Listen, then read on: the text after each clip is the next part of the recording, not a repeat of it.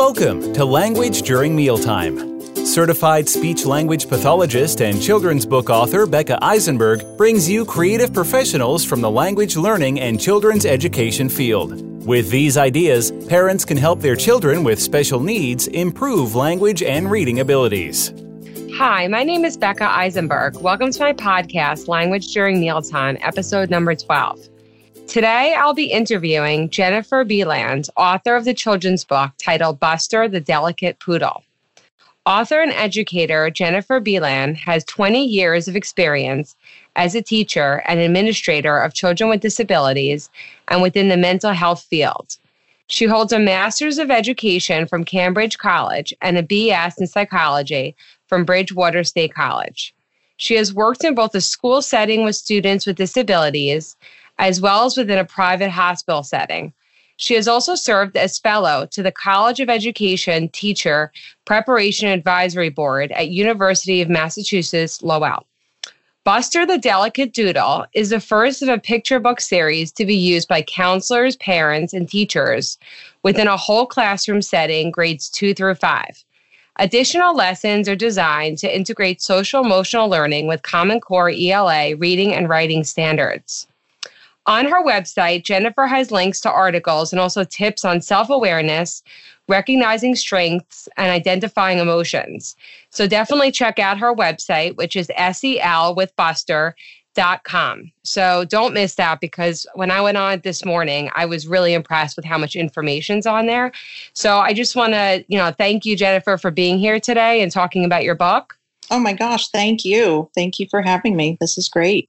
Yeah, I loved your book. When I got it, I immediately, I just love the illustrations, and I love your emphasis on social emotional learning. I just think it's just so important. And so I'm just going to start off with asking you what inspired you to write the book, Buster the Delicate Doodle? Sure. I think my inspiration really comes from the students that I've been working with. In general, a lot of the students, I'm a special education teacher, as you know, so a lot of the students I work with have various disabilities such as anxiety or just specific learning disabilities, as well as ADHD. And what I'm finding more and more, I've been teaching for 16 years, and what I'm finding more and more is that some of these students may or may not even have an actual diagnosis, but the common theme is that they all sort of feel like they're not good enough in the classroom, and they struggle with that, and I see that.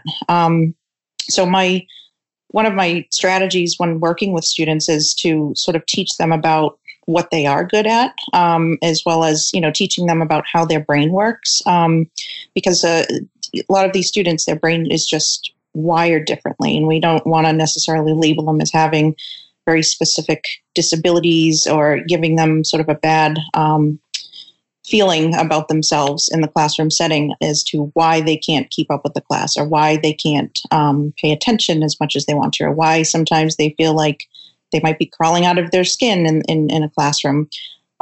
So when I started to really work with kids on understanding their so-called disabilities, or understanding how their brain works, and understanding what they're good at and where their strengths are, I saw some, great growth. I saw some really great changes.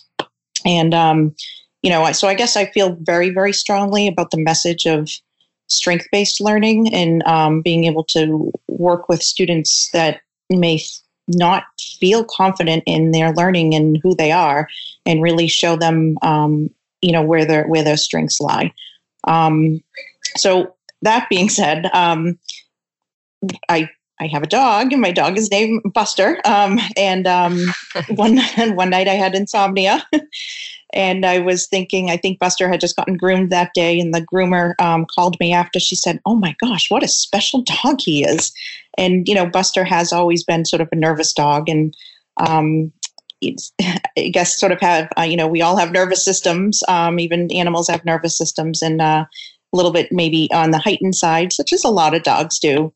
And so that night I was just thinking, wouldn't it be great to sort of relate, to kids in a classroom setting, using the character of a dog that they can relate to and is fun and lively and colorful, and begin the discussions about teaching them that they're okay, and that it's relatable when a student has some anxiety in the classroom, or Buster doesn't like the feel of the grass on his paws, and we're seeing so many kids grow up with a lot of sensory I don't want to say issues, but a lot of sensory stuff. More so maybe because of just technology. Our world is just changing so much. So we're seeing more and more of that, and to just know that that's a thing and that that's okay, and that for all of these things that kids may feel bad about, there's a complete opposite strength that they also have, and a lot of that, and I noticed that with students, a lot of my students with learning disabilities, specifically in reading. I said I had a student teacher in my room, and I was explaining this to her, and I said, look at all the students that are here right now. There were 4 students that were in my classroom that had reading disabilities that were working at the time. And I said, what hand do they all write with? And 3 out of 4 of them were left-hand writers.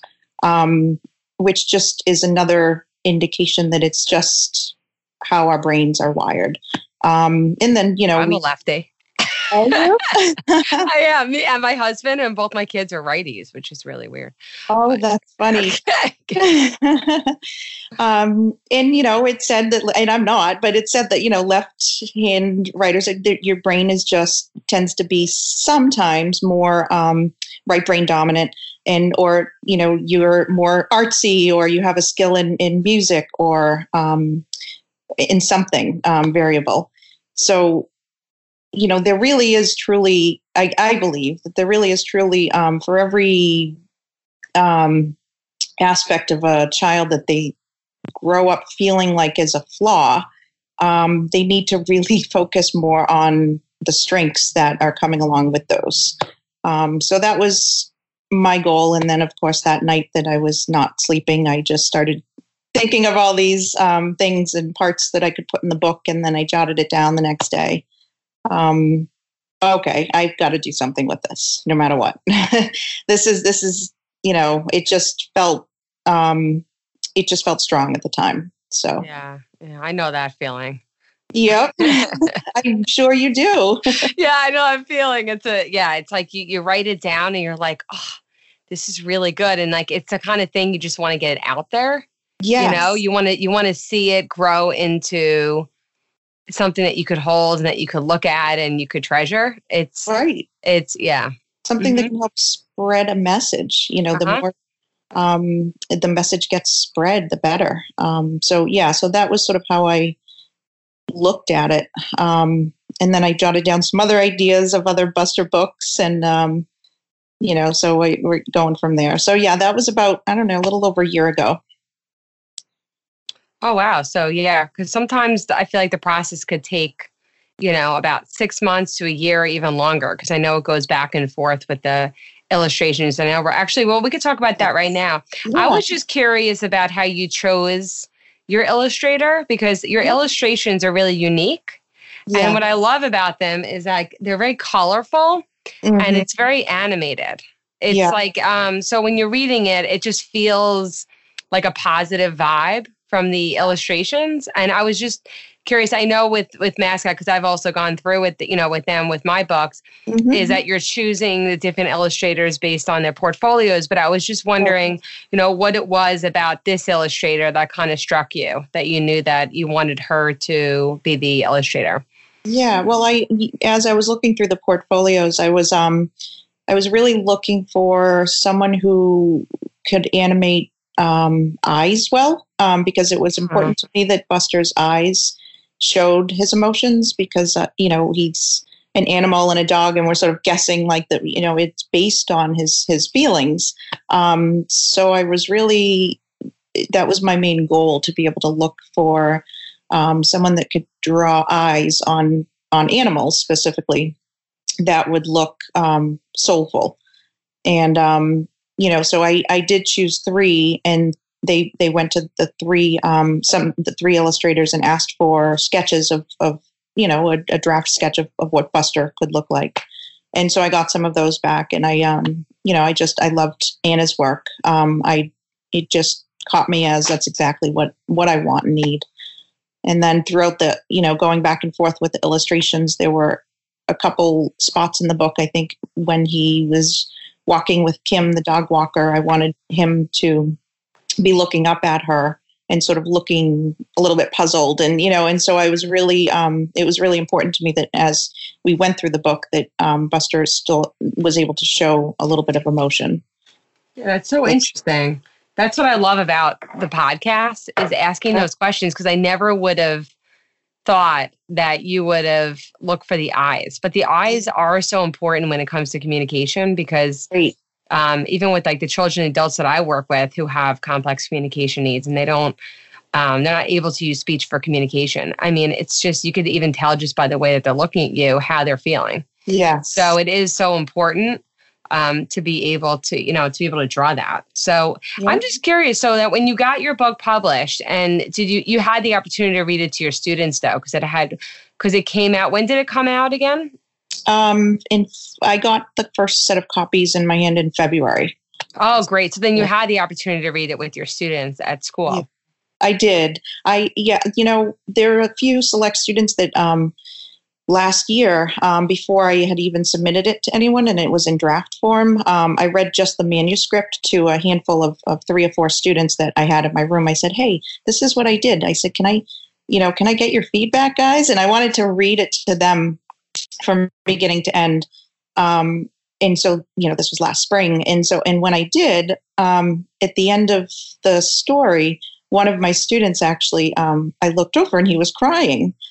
And I said, "Oh my gosh, what's wrong?" And he said, why did you write that story about me? You wrote it about me." And he was almost mad at me at first because he thought I was almost picking on him, and because he related to it so well that he actually thought it was specifically targeted towards him. And when I explained to him that it wasn't him, it was a lot of different students and that or kids that feel that way, he felt so much better, and he was just beaming. And so it was just that to me actually was what sort of initiated me starting. I'm like, okay, I have to start sending this out and see, where I want to go with this.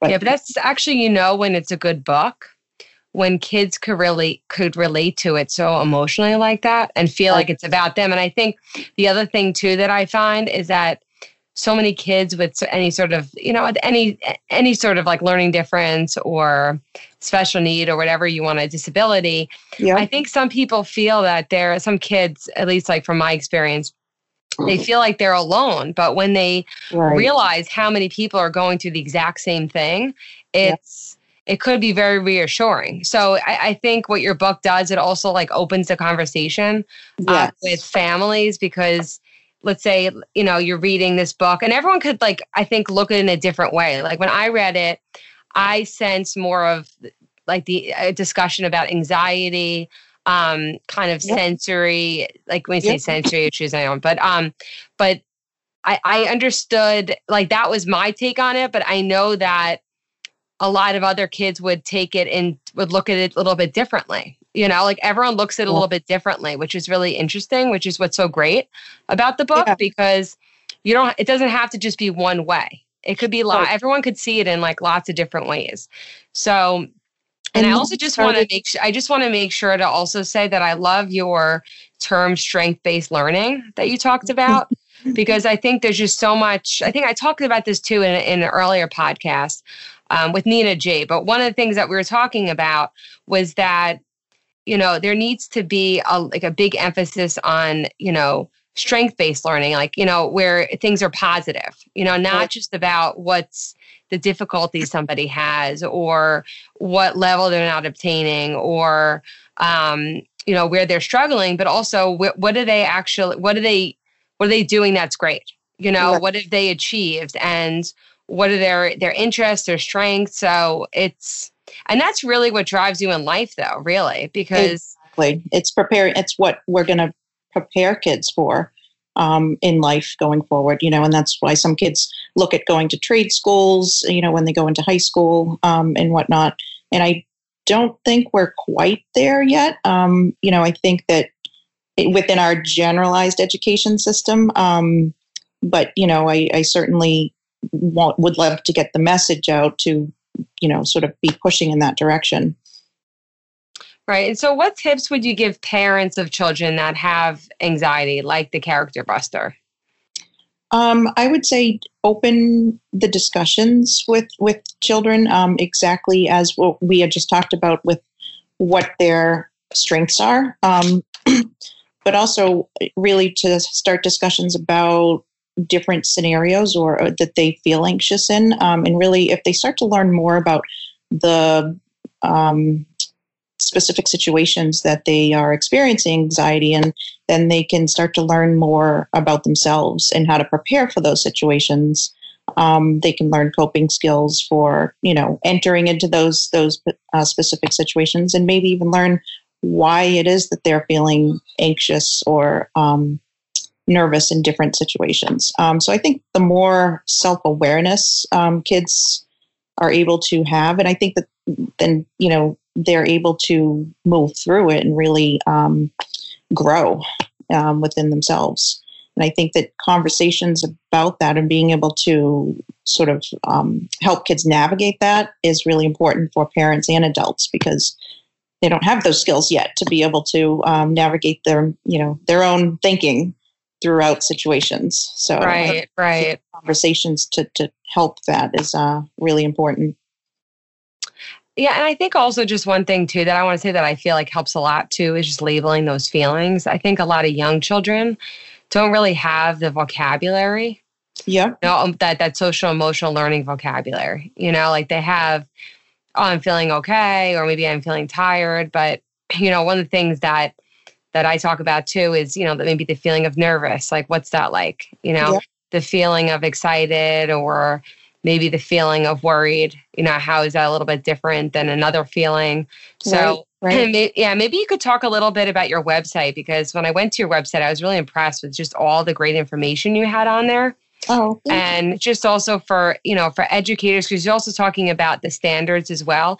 So I know it's one of the things, like I was just wondering about teachers who want to read that book to their students, and just if you could talk a little bit about the resources that you have on your website. Sure. So a lot of the resources on there now are stemming from what the push is for social emotional learning at this point.